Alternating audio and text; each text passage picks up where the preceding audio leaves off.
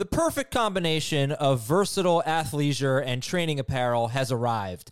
Thanks to the visionary minds of New Balance, Clutch Athletics, and Rich Paul, the designs reflect the heart of the athlete and the spirit of the community. With rising defensive football stars Will Anderson and Chase Young on the roster, Clutch Athletics brings the best innovative gear to all athletes, giving them style and performance on and off the field. Learn more and purchase Clutch Athletics at newbalance.com.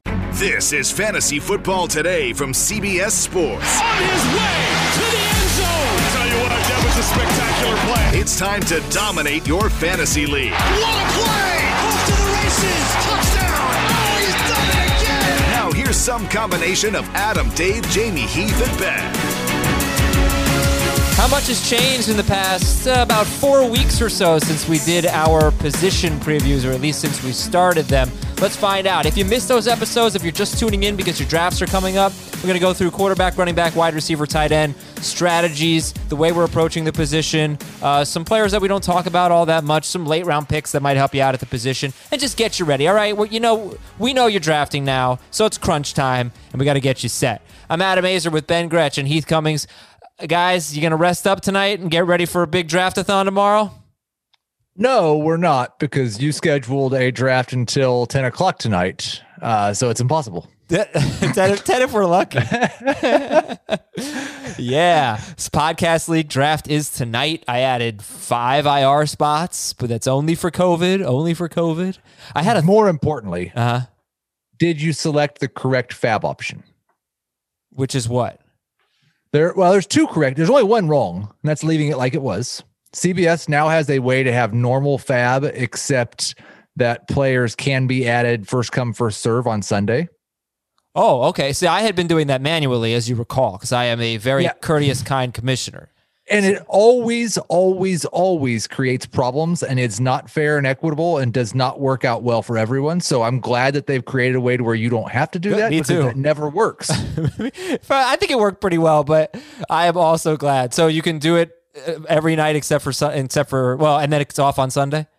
Right. The problem with that is, what if somebody gets scratched on like Thursday night at 5 o'clock? So I think it should just be fab runs once per week per usual, and then it's first come, first serve for the rest of the week. That's my preference. I don't have a problem with that.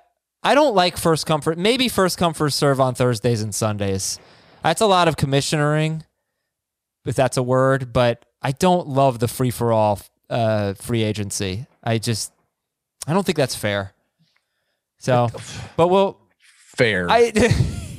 There will be very many unfair things happening in the next 4 months, Adam. You know what? I don't know if that's true. We're sitting here assuming there's going to be so much COVID. There's not as much in baseball as I thought there was going to be. Every fantasy football season ever. What does fair have to do with it? Well, Is anybody else on this podcast but me?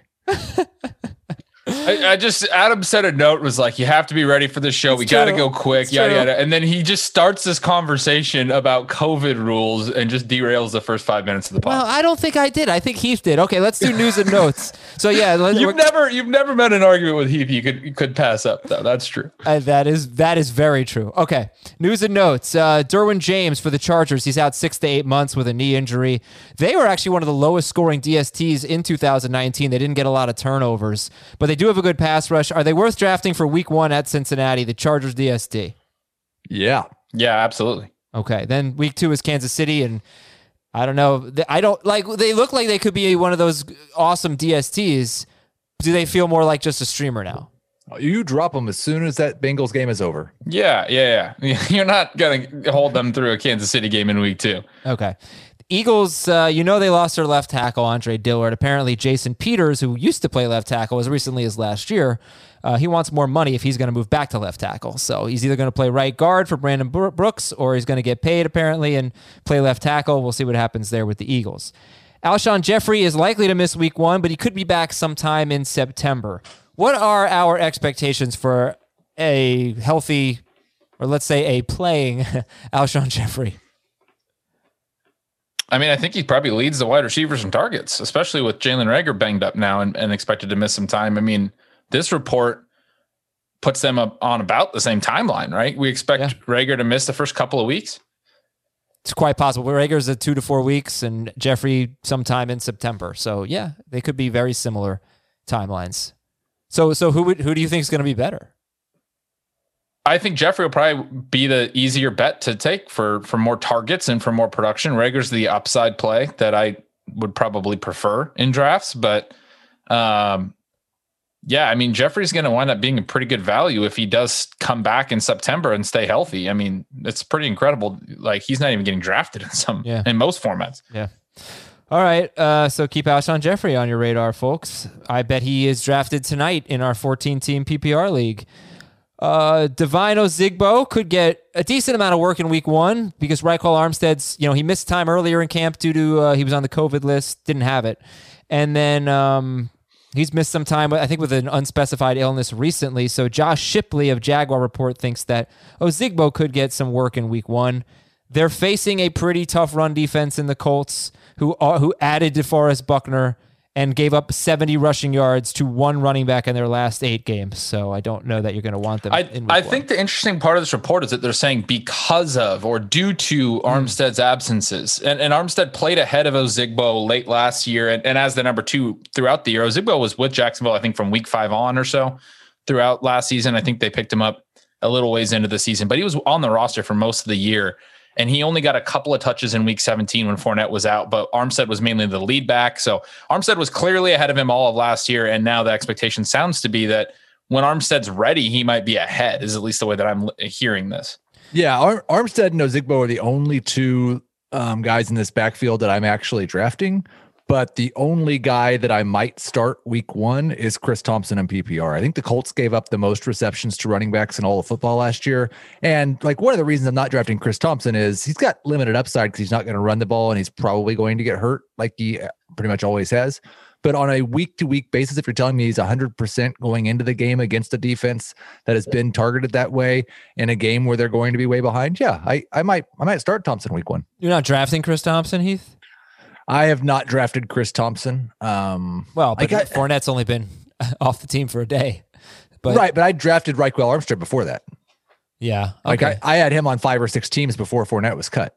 Oh, nice work. But I think to Heath's point about week 1, if you do a 0 running back draft and you target upside guys like J.K. Dobbins in the middle rounds, like I've talked about, Chris Thompson's another guy that you can plug in week 1 and get really cheap. Mm-hmm. Yeah, no, he definitely could have a role. The Bears are going to name their starting quarterback early next week. DeAndre Swift returned to practice. Golden Tate day-to-day with a hamstring injury. Cooper Kupp, minor ankle injury. Chris Herndon walked off the field with trainers today. I haven't seen an update. Chest. Which he had chest and lung problems last year. So it's scary until we get a clarification. And the DeAndre Swift thing, he came back and was limited in practice, right? Yeah. Like I don't think he was a full go yet. So he's not okay yet. Lamar Miller is off the PUP list, and he's on the Patriots, in case you have forgotten.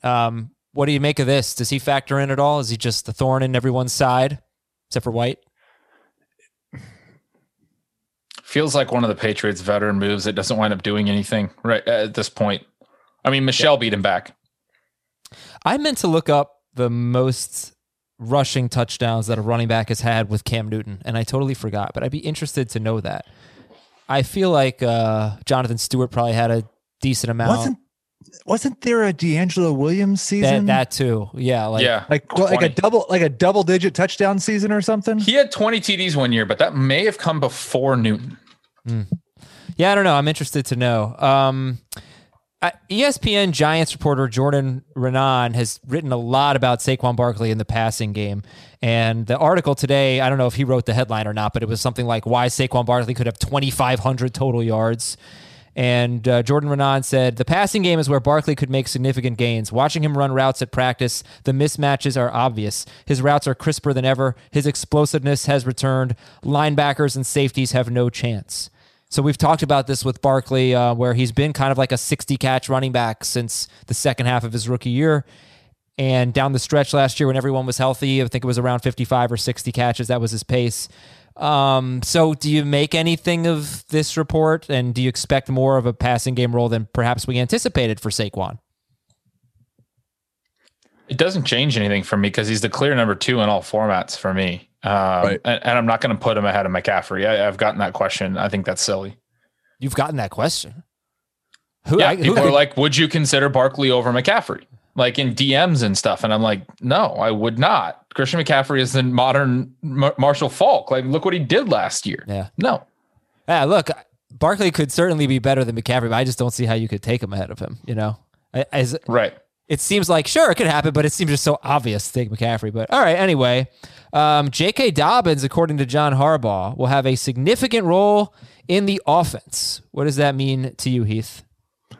I've projected him for a significant role. Like, I think Gus Edwards had a significant role in the offense last year. So this is encouraging that I was a little bit worried that like week 1, it would be Ingram and Gus Edwards and Dobbins might just get a handful of touches. It sounds like he's already passed everyone but Ingram on the depth chart, hopefully. Yeah, last year the carries went like this for the Ravens: 202 for Ingram in 15 games, 176 for Lamar Jackson, 133 for Gus Edwards, 58 for Justice Hill. Yeah. I mean, this makes me so excited about Dobbins. I just want to cut in here because like Edwards got 133 carries, he just said. So if Dobbins is potentially going to get that, that's huge, right? But we also have to recognize that Mark Ingram is 31 years old now. I mean, he was very, very good last year. He'll be 31 in December, excuse me. Very, very good last year. But how long is this guy's career going to go and how long is he going to be able to lead? I mean, there's possibilities he gets nicked up and banged up this year. And if that happens, we already know that Dobbins is, this upside pick, but the standalone role adds so much to it too. I want to look something up for Dobbins. It's my favorite thing about him. And go ahead. I have looked something up for you. Oh, okay. If that makes you happy. Go ahead. In 2016, Jonathan Stewart had 9 rushing touchdowns. In the following year, 2017, he and Christian McCaffrey and Cameron Artis-Payne had 9 rushing touchdowns. Okay. And in 2018, McCaffrey and Cameron Artis-Payne had 8 rushing touchdowns. So 8 or 9 his last 3 years in Carolina for the running backs. Okay. These were the last 4 games of the season for J.K. Dobbins. He faced Penn State, Michigan, Wisconsin, and Clemson. And he rushed for 157 or more yards in every game. Now, granted, he had 30 carries or more in 3 of those games. But Penn State, Michigan, Wisconsin, and Clemson, okay, it's not like he was facing some MAC school. Sorry, MAC. 157 or more yards in every game, 4.4, 6.8, 5.2, 9.7 yards per carry. I love J.K. Dobbins. I'm really excited for him. Miami head coach Brian Flores said that Tua Tagovailoa's hip will be a factor in choosing a week 1 starter. Did this just signify to you even more that Ryan Fitzpatrick is going to be the week 1 starter? Yeah. Yeah. All righty. And one more note that you don't have on here, but Miles Sanders was doing some shadow work, and I saw somebody speculate that if he was significantly hurt, shadow work meaning like kind of going through the motions, if he was significantly hurt, that he probably wouldn't be doing that. So I thought that was a little bit of a positive update on him. So we are going to get to the position preview reviews in just a moment. First, we have our tweet of the day. It comes from Danny Kreitz. Ben Gretch's perfect league setup. 1 quarterback, 5 wide receivers, 3 flex, must be 25 or younger, and 1 point per 10 air yards. Heath, would you play in that league? I really enjoy different leagues. This kind of highlights something that I thought about when I realized we were doing the position preview updates and it was me and Ben. This may not be a fully all of the CBS view of the running back position in the next 15 minutes. Maybe I'll try to give them more like every man. Without the 1 point per 10 air yards, which is a little bit extreme. I'll play in this league for sure. It's got an age rule on your flexes. Yeah, you can't play running backs that are more than 25 years old. There's nowhere to put them. If everyone, right, that's true. Man, you have to have 36 players in your starting lineup every week that are under 25. That's rough. Why not just make it an 8 flex league instead of 5 wide receivers and 3 flex, I'm in a few of those 8 flex leagues. Yeah. Wow. And what's your typical breakdown? These are a specific scoring system that's designed to make the positions basically equal. Okay. And so it's best ball. So it's really wild. All right. Well, today's show is sponsored by ButcherBox. So, hungry people, listen up. Maybe you're planning. This is perfect for Heath, by the way, because you grill every weekend, all right? So, I'm going to save you some money and get you the best meat that you've had in a long time. And if you're planning maybe to grill on Labor Day weekend, or you just want to stock up on delicious, high-quality meat, 100% grass-fed finished beef, free-range organic chicken, heritage breed pork, or wild-caught salmon, you can't find that at the grocery store, but you can find it at butcherbox.com/FFT. butcherbox.com/FFT. Get free ground beef for life. More on that later. So I can't tell you how much I love ButcherBox. I genuinely do. It's such high quality stuff. It's very affordable. We're talking about $6 per meal, and it gets shipped right to your door. And it's the way meat should be. All of the meat is free of antibiotics and added hormones. Each box has 9 to 11 pounds of meat. That's enough for 24 individual meals. You can go on there. I can customize my own Butcher Box, or I can just use one that they have listed on the website. Either way, you're going to get exactly what you want. I know our audience pretty well through all the sponsorships that we've had, and this one is perfect for Fantasy Football Today listeners. You're going to love Butcher Box. So much better than the stuff that I used to buy at the grocery store. It's just not even close. So you want some ground beef for life? You can get that. ButcherBox is offering new members ground beef for life. So that is 2 pounds of ground beef in every box for the life of their subscription. Go to butcherbox.com/FFT, butcherbox.com/FFT. Okay, quarterbacks. Here we go. So let's go with Ben. Ben, I'll give you the first word. Has anything changed in the last month, 3 weeks, 4 weeks, month, whatever, at quarterback? And what is your overall strategy? If somebody, think of this as like somebody hasn't been listening, they got a draft tomorrow, they need help with quarterback, what would you tell them? And what has changed, if anything? The biggest thing that's changed is Cam Newton is now my QB 13. I was already getting really excited about him before, but Bill Belichick's raving about him. And he's a guy who every time he's played 16 games has been a top 5 quarterback in 4-point per passing TD leagues. I think top 6 in 6-point per passing TD leagues, but very good. As recently as 2018, he was still running pretty well. Even if you look at his last 3 years, 2016 to 2018, he averaged over 500 rushing yards and 5 rushing touchdowns. He provides a huge rushing floor.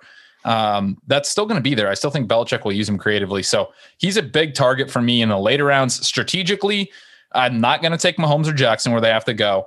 The Murray, Prescott, Russell Wilson, Deshaun Watson group late in round 6, early in round 7 is interesting. I think it's an interesting early draft spot versus late draft spot discussion because they don't usually make it back to the end of round 7. At the 6-7 turn, if I have an elite running back, it makes it a little easier to pull the trigger on that quarterback. If I'm in the early part of the draft board, if I'm in the later part, it's pretty hard in the early 6 to already pull the trigger on a quarterback because you're already kind of behind the 8 ball. You don't have that elite running back in the first round.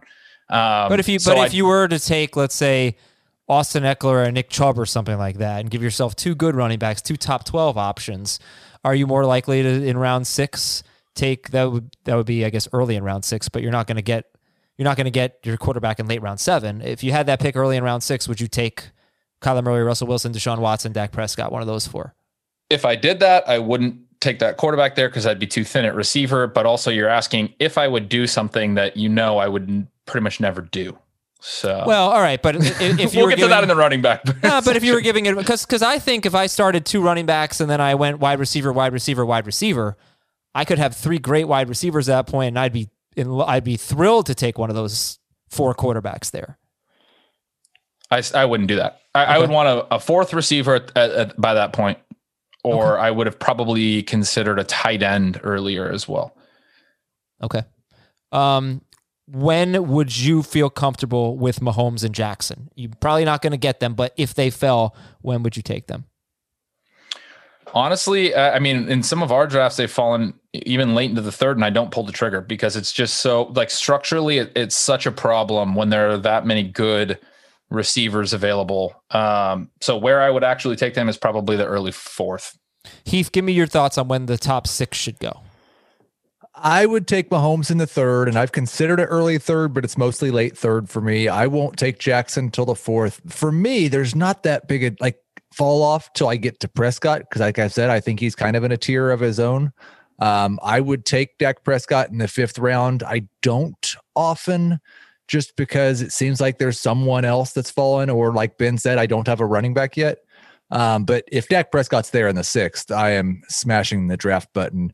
And I'm at the end of the 6th, I'm pretty happy with Wilson or Watson. I'll take Kyler in round 7. The only thing that's really changed for me in the last month is if I missed those guys, I felt perfectly comfortable saying, okay, I'll just wait until round 11. I'll take Carson Wentz because somebody's going to take Brady over him. Somebody's going to take Ryan over him. And now I don't feel as like, I still think Carson Wentz is a top 12 quarterback. I don't feel quite as confident in that strategy. If I miss one of those 7 guys, I'm now much more likely to draft 2 quarterbacks. Okay. There's never a point, though, I think, in a 1 QB league where any of us are panicking at quarterback, right? Okay. If it has to come down to, all right, I'll take Jared Goff and Ben Roethlisberger. Or for Heath, I'll take Gardner Minshew and someone else, we're fine, right? Yeah. Yep. Yeah. I mean, Joe Burrow's another one that I'm getting really excited about. All just positive stuff about him. Newton and Goff both go really late, who are 2 of my favorite late round guys. Heath mentioned Matt Ryan. I think he goes later than he should sometimes because they're going to throw a ton. So yeah, I never panic. The discussion about whether to take that 2nd tier quarterback I just had is like the only time I'll deviate from waiting because it's so easy to wait. Yep, and go for upside because chances are if you miss on a quarterback, you can probably find a good replacement on waivers. Now that obviously changes in a 2 quarterback league, and of course you have to monitor what your draft is doing. It's possible that your drafts people are going to be really concerned about losing players to COVID, and they might stockpile quarterbacks. But in a normal year, quarterback is always really deep. Take advantage of the waiver wire and go for upside with your draft picks.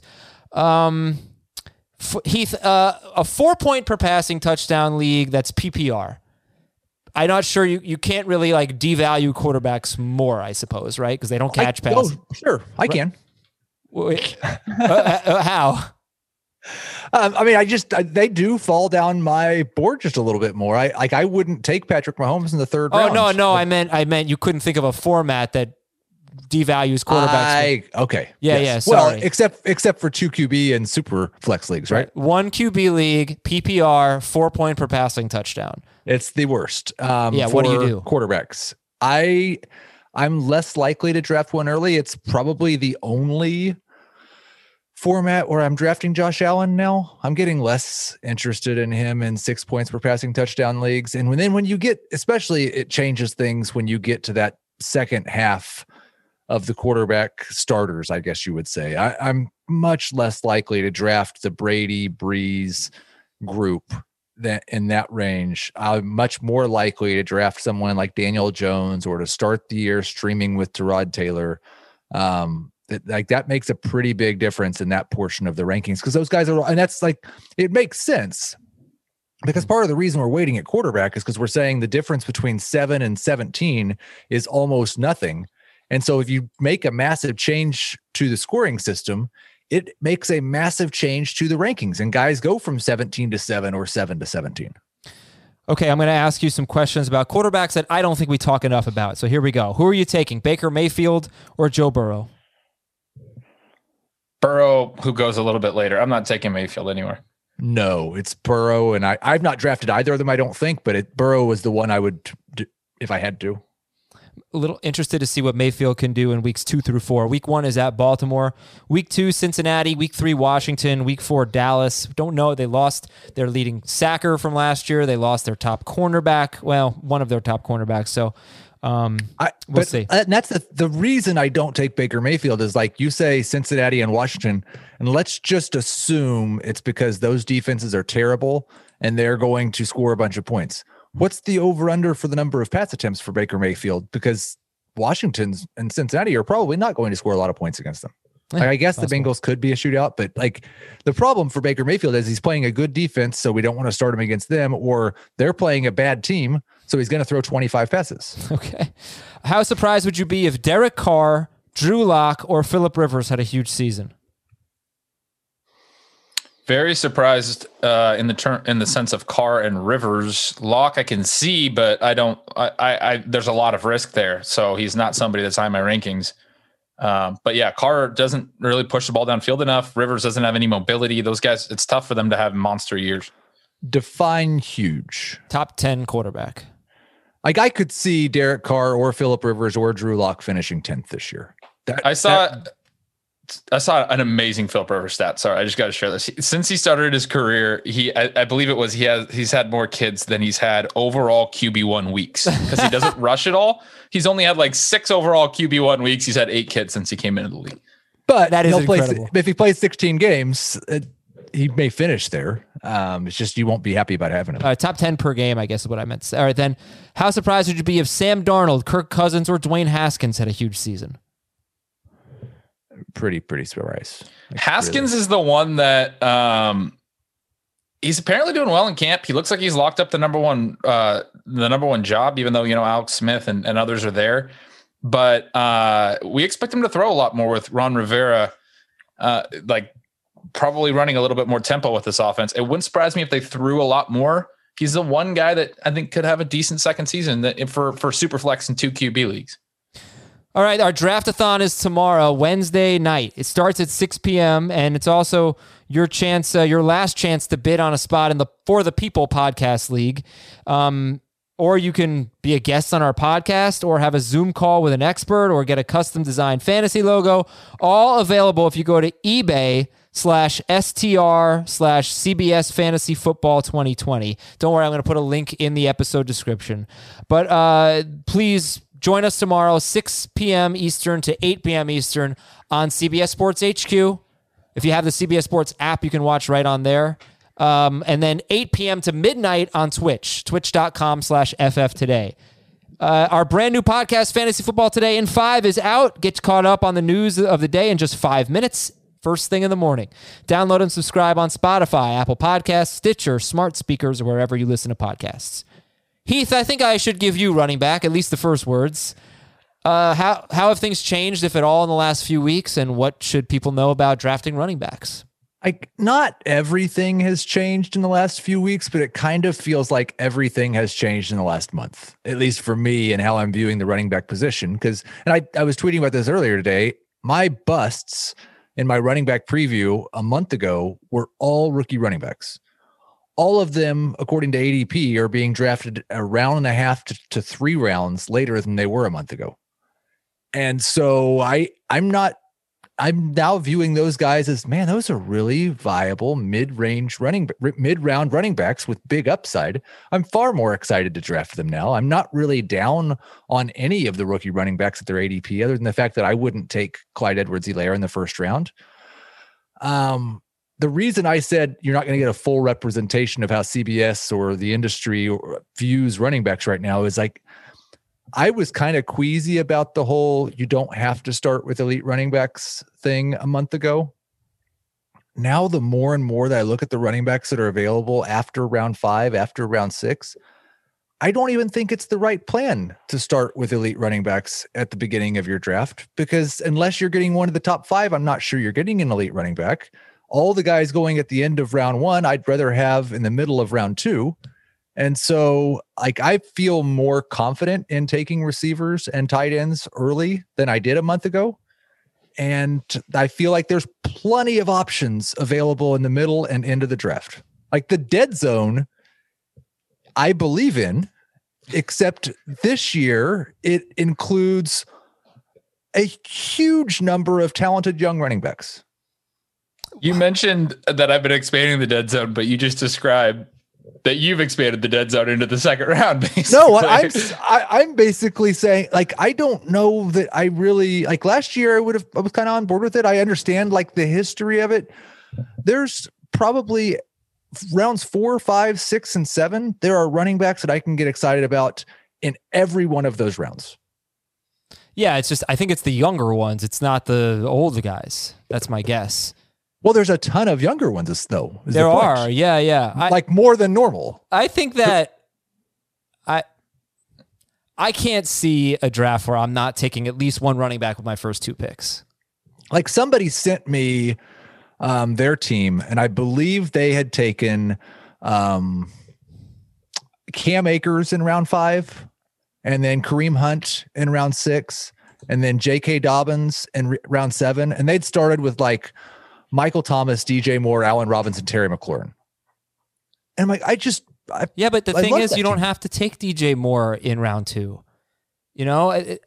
Well, you do if you want to have Allen Robinson and Terry McLaurin. But why can't you do Michael Thomas, Nick Chubb, DJ Moore, Terry McLaurin, DK Metcalf, or DJ Chark, you know? Like, this is what I was talking about with Jamie on last Friday. He and I did a show. We did 7 tips for your draft. And I said that the rounds 3 through 5 wide receivers are the strength of fantasy drafts this year, and they should dictate somewhat what you do in rounds 1 and 2, which is why I think you get at least one running back, because rounds 3 through 5 is the gold zone for wide receivers. So I gold just don't, zone, great. If you go back and listen to the wide receiver preview pod, I'm pretty sure that's exactly what I said. That We've been rounds saying 3 that, through 5 receivers should dictate your draft strategy. So that's a very astute point that you came to a month later. Adam. Honestly, dude, I think we've all been saying that since we were doing mock drafts like months and months ago. It's just always felt that way, and I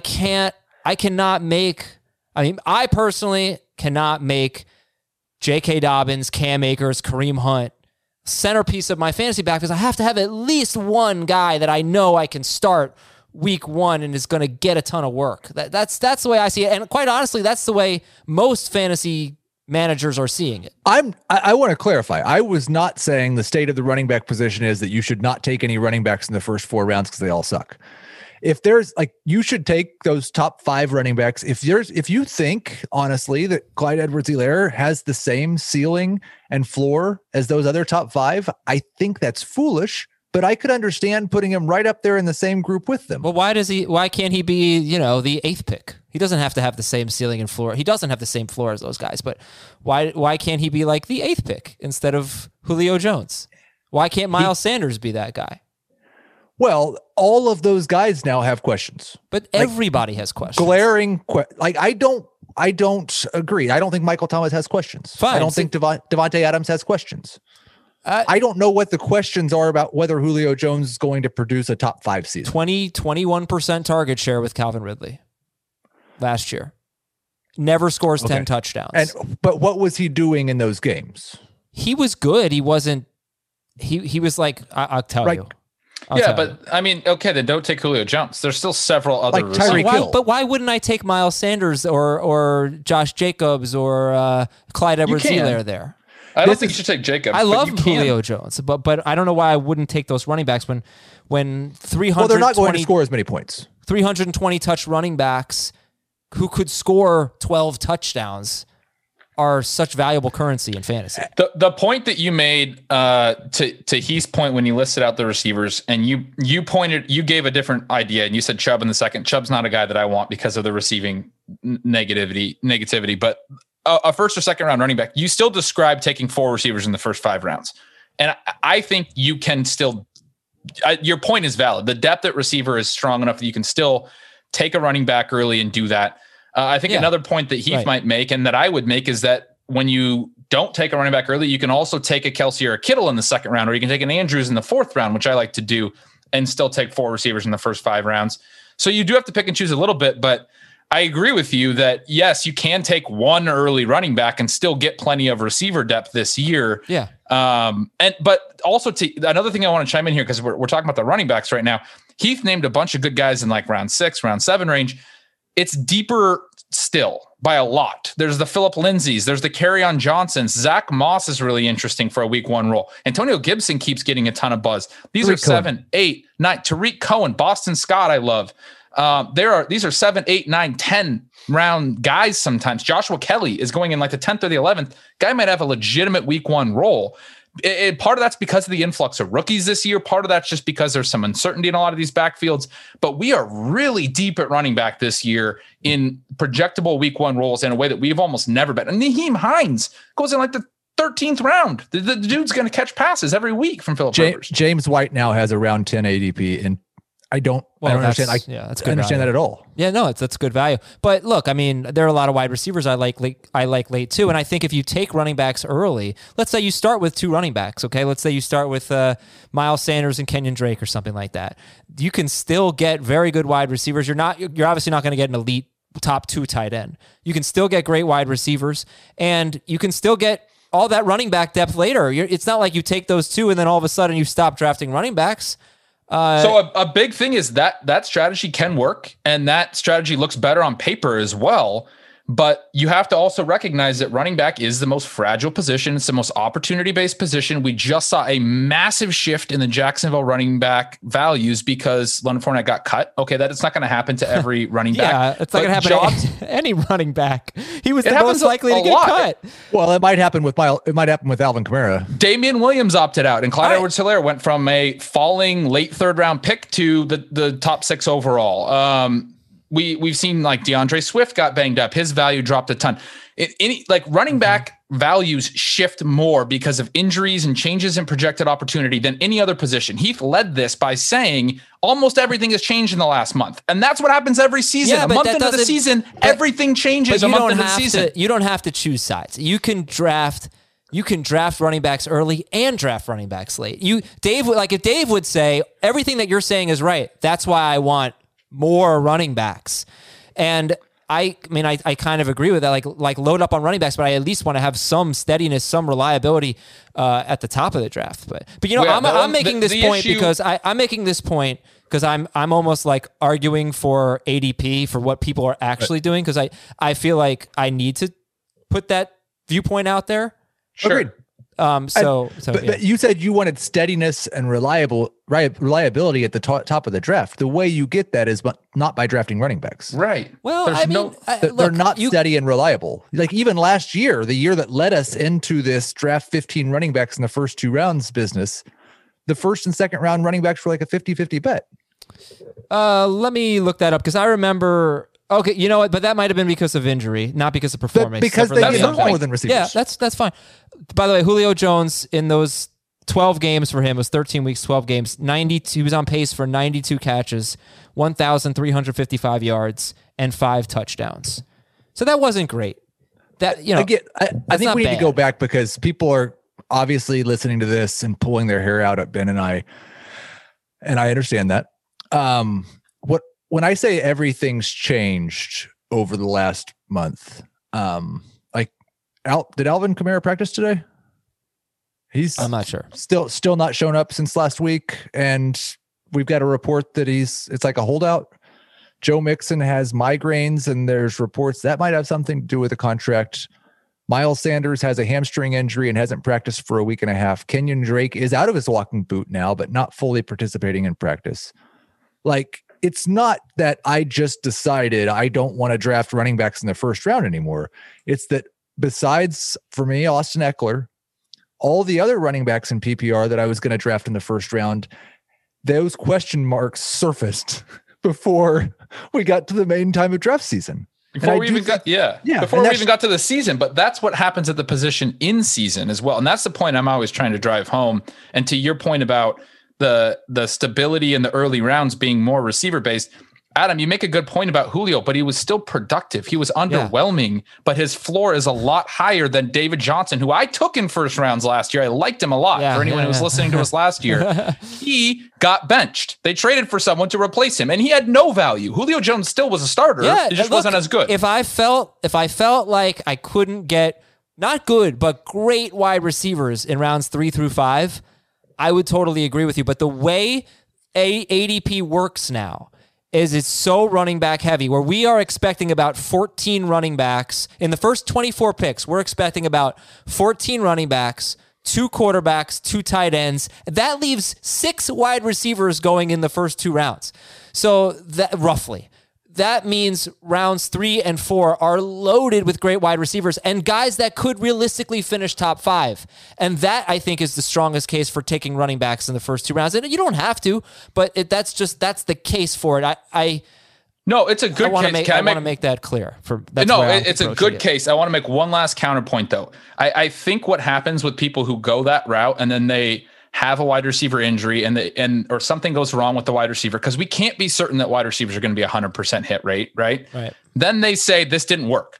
But part of that's my whole point is, this is why I say draft an extra bench receiver in the high leverage rounds. Get strong at receiver. They're still more stable, but you want to make sure that even if you do miss on one receiver, you have a little bit of resiliency there. You've kind of pressed that advantage at the wide receiver position when you take them early. What you're talking about is basically filling only your starting spots, maybe not even your flex with some good receivers.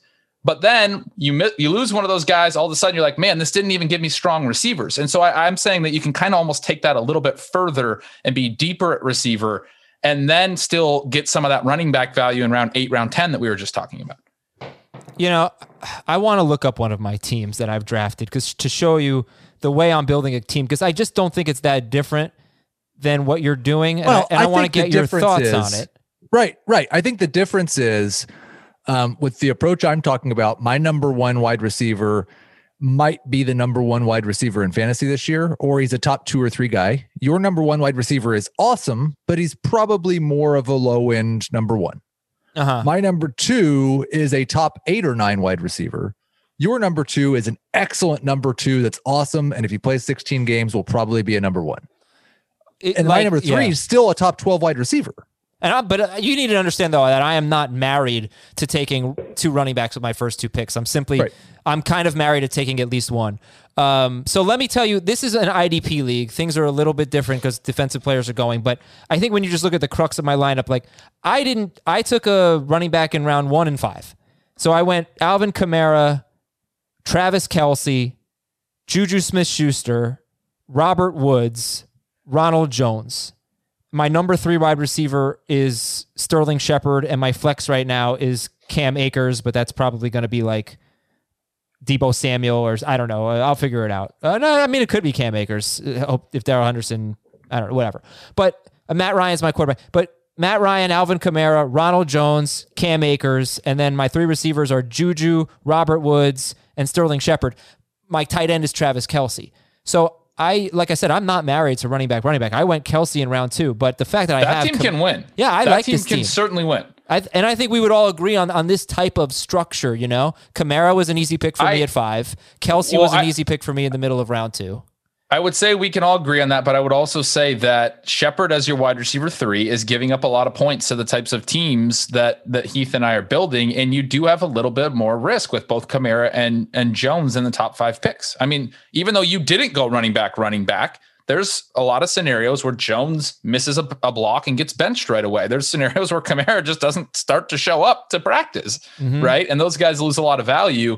And now you're relying on Shepard to really be a breakout receiver, and those are a little harder to come by than breakout running backs late. I mean, he's still good. Well, that's the price of having Kelce. Otherwise, Shepard would be a better player.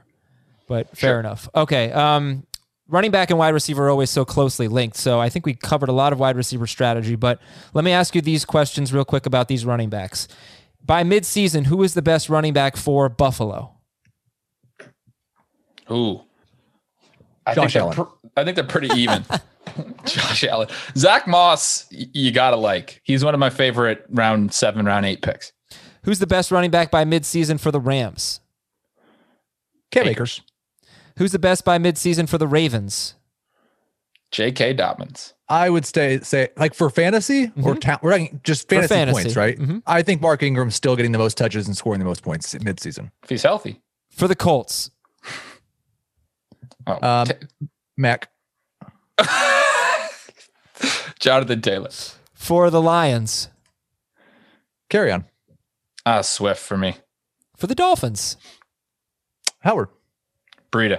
There we go. Not one agreement. Excellent. Really. The Rams. Cam Akers. Further drives home the point that there are a lot of options. Yes, but all those options could be at a committee, so just keep that in mind. Wide receiver, has anything changed in the last month? And what's overall strategy, Ben? Not a lot. I don't shift receiver rankings a lot because of little things here and there, because targets are earned more than running back opportunity, which is more kind of given out. For running backs, the most important stat is snaps, frankly, even more predictive than touches. Receivers, good players draw targets. And so I don't shift my rankings a lot. You don't have to. That's a big reason why they're stable. They don't shift a lot in season. I mean, obviously guys are playing well or not playing well, but I'm not changing a ton based on the month leading up to the season. And that's kind of the way that the season goes as well. My overall strategy is to hammer them. If you're in a 3 receiver with a flex league that's PPR, I want a starting receiver in my flex spot by probably round 6. If not, then definitely round 7. And I probably want a bench receiver in my top 36 receivers or top 40, depending on a couple of guys that are in that range. Shepard for me is outside of that. I'm trying to make sure I get the Tyler Boyds and the Michael Gallups of the world as my flex or even my first bench player. Usually my first bench player is Christian Kirk, who I really like, and goes a little bit later than those guys, but I have him as one of those top 36 receivers. But I want a lot of depth, a lot of firepower at receiver in those top ranges. There are so many young breakout receivers, so really stock up on those guys. The thing that has changed for me is the redraft outlook for the rookie wide receivers. I'm more excited about Henry Ruggs. I'm more excited about Laviska Shenault. I'm more excited about Bryan Edwards. And I am considerably less excited about Jalen Reagor, Justin Jefferson. And Brandon Ayuk's kind of been on a roller coaster of his own. I'm not even sure where I'm at with him right now. But like those, there's been a lot of shuffling in the double-digit rounds as far as those bench receivers that you're drafting. Oh, and draft Shenault in every league. I should have added that to mine too. I agree with you, Heath. Now, if you have a late pick in round 1 in a 12-team league, and I could guarantee you that with your 3rd and 4th round picks, 2 of these 3 players will be on the board. Juju Smith-Schuster, DJ Moore, Calvin Ridley. Okay. Does that make you more likely to take at least 1, if not 2 running backs with your first 2 picks? 2 questions. Because I think this is something we didn't address with the running backs, and we certainly should have, because I've seen Ben in non-PPR drafts, and he does behave differently. We all do. Oh, yeah. Is it non-PPR or PPR? Because all that discussion we just had about running backs was based on PPR. Yes. Yep. Yeah, should have said that. You're right. You're right. We should have. Right. But if it's PPR and I can start 4 wide receivers, then it doesn't change anything for me. Yeah, that's the other thing. If it's right. a 2 That's receiver, the second question. How many league. receivers are starting? Because I was thinking I knew Heath's questions. Yeah, that's a big difference. I mean, I'm going to say 2 wide receivers and a flex. Like I want to really hammer this point home. If you're in a non-PPR league, or if you're in a league where you can only start 2 wide receivers and there's no flex, then just like delete from your mind the things that I said about running back. Yeah, just delete this episode. I agree. Right. No, it makes a huge difference. We were having a PPR Those discussion. leagues are getting less and less common, but I know there's still like a quarter of leagues or something are like that. So, but what if it's 2 wide receivers and a flex? Well, what I was saying was trying to hammer home get to the first bench spot with good receivers. In 2 wide receivers with a flex, that's only 4 receivers, right? In the top 6 or 7 rounds, which leaves you room to probably the top 7 rounds, leaves you room to get 2 running backs in the first 2 if you want, or, somewhere in those 7 rounds, plus even a potentially an elite tight end. I do that a lot more in those leagues where you can only start 3 receivers. Okay. So I'm not sure if we answered. All right, fine. So full PPR, full PPR, yes. 3 receivers and a flex, the most wide receiver favorable strategy. I'm guaranteeing you that in rounds 3 and 4, you can take 2 of DJ Moore, Juju Smith-Schuster, Calvin Ridley. What do you do with your first 2 picks? If I can get Michael Thomas or Devontae Adams there, I'm taking them. Mm-hmm. If I can get Tyreek Hill, Julio Jones, or Travis Kelce there, I'm taking them. I'm not going running back whatsoever. So you wouldn't at least take 1 running back and Julio Jones and then those 2 wide receivers? These are all starters I'm drafting. Mm-hmm. Well, so it doesn't really matter to me where I'm putting them in. You're not locking up your flex if you take Kelce, I guess. Well, okay. Or if I'm locking up my flex with Calvin Ridley, I am okay with locking up my flex with a top 10 wide receiver. But you just said 3 receivers. Oh, because if Heath went wide receiver to start. Yeah. If I could start with Devontae Adams, Tyreek Hill, DJ Moore, Calvin Ridley, and you would do that over Miles Sanders and Clyde Edwards? I'm probably going Miles Sanders, Tyreek Hill, and then I'm taking, Moore and AJ Brown, and then I'm taking another receiver. Or I'm considering Kelce. If Hill and Thomas and Adams all went, I'm considering Kelce early in the second, and then hammering receiver from 3 through 7. Okay. All right. But I would be okay taking 1 running back. I wouldn't go 2. More wide receiver questions for you.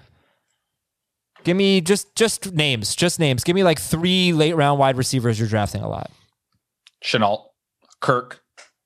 I have Paris Campbell on every team.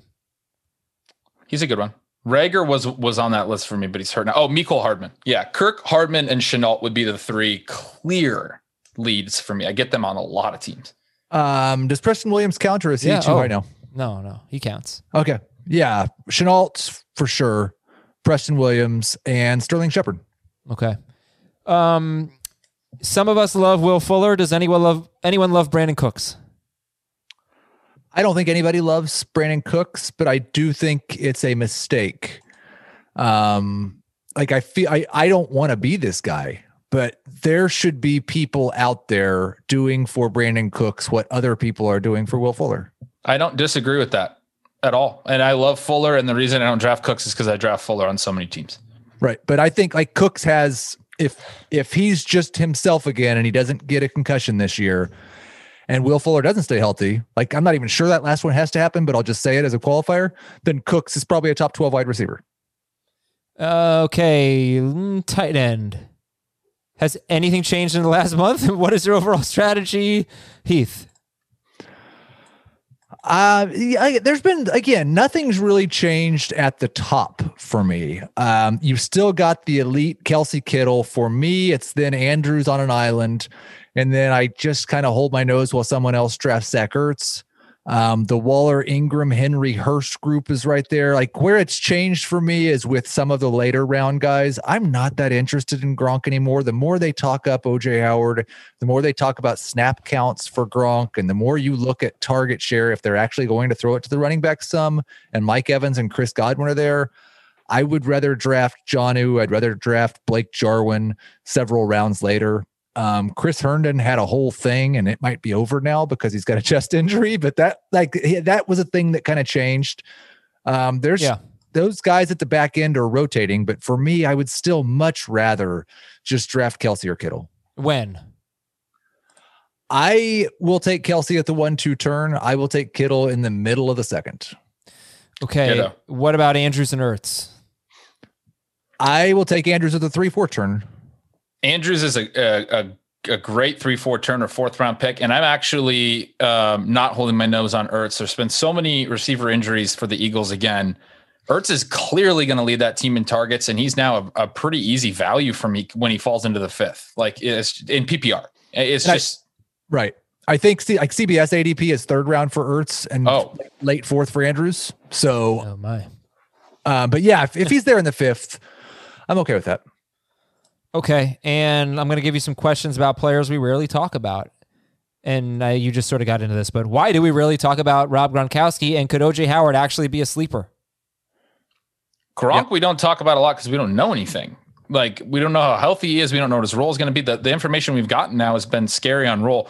And one thing, just on the overall tight end thing, I want to chime in with. I said running back's very opportunity-based. And receiver, we don't change rankings a lot. Tight end's a hybrid. Like, when we hear things about they're going to use this guy in the offense, that matters. It's not just snaps because they might keep him in to block. If this guy's going to be a part of their passing game, that matters. That happened with Herndon. I think we're getting some positive new ideas from about Blake Jarwin as well. I'm really excited about TJ Hawkinson and what his role might be in this offense. So it's kind of a hybrid. This isn't just a targets only. Like you need to know that the guy's going to be involved, right? So, sorry to get so random, like off topic, but to your point about Gronk, we're not getting a lot of indications that he's going to be an every down and involved play. It's almost like he's going to play a Dallas Goedert role. Could OJ Howard actually be a sleeper? Yeah, maybe. How likely is a top 12 season from Eric Ebron? More likely than his ADP suggests, I would say, but I'm not really getting him. Yeah, 10% chance, 12%. Like I want to go back to the OJ Howard Gronk thing for a minute because I did want to highlight something I tweeted about earlier. Like when Tom Brady had Gronk and Aaron Hernandez for those 2 years, he also had Danny Woodhead. Danny Woodhead in one of those years had like 30 targets, and the other year had 50 targets. They just did and that was a philosophical thing with the New England doing something that other teams didn't do. But we do have precedents for Brady having 2 elite tight ends, targeting them 200 times and not throwing to his running backs, even though he had good pass catching running backs on the team. Okay. Cool stat. Cool story, Hansel. No, that is cool. I like that. Jonnu Smith or Ian Thomas? Jonnu. They're both pretty low for me. I guess I have Jonnu a little bit ahead, but there's probably guys behind both of them that I draft ahead. Blake Jarwin or Noah Fant?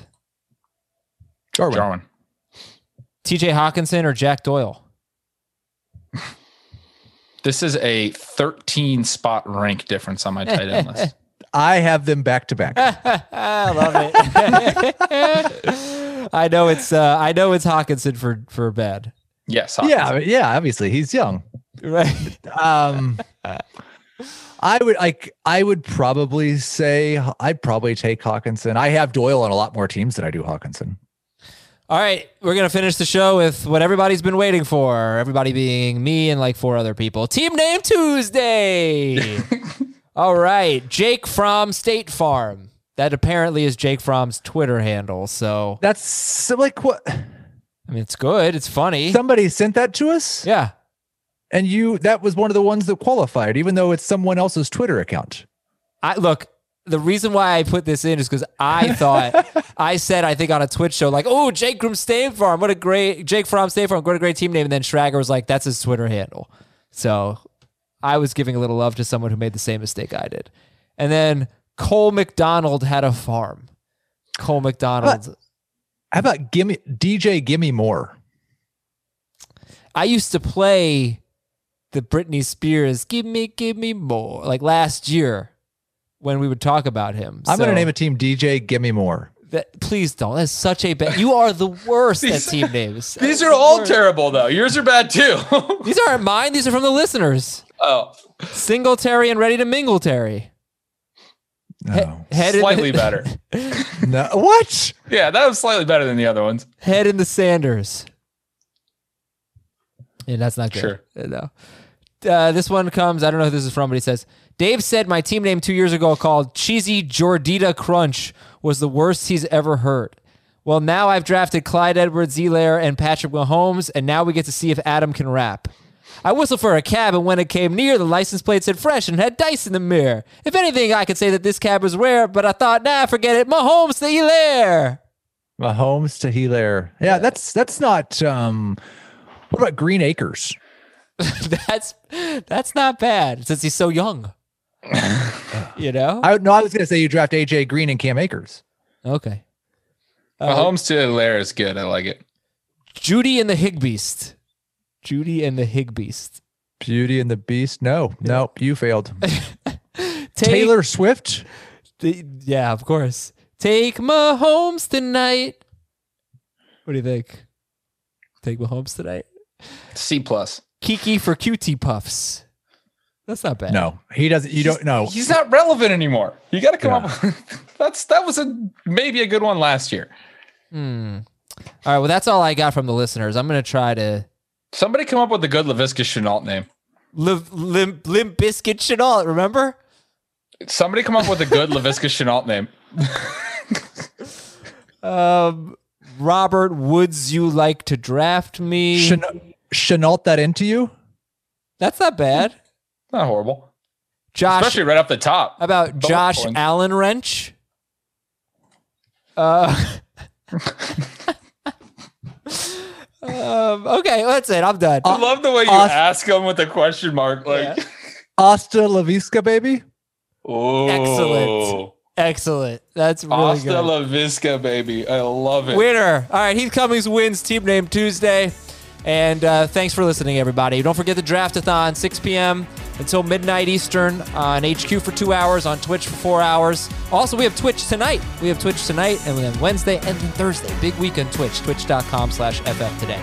For Ben and Heath, I'm Adam. Talk to you tomorrow.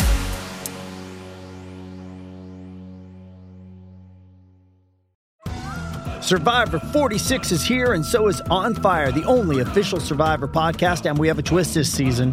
The winner of Survivor 45, Dee Valladares, will be joining us every week.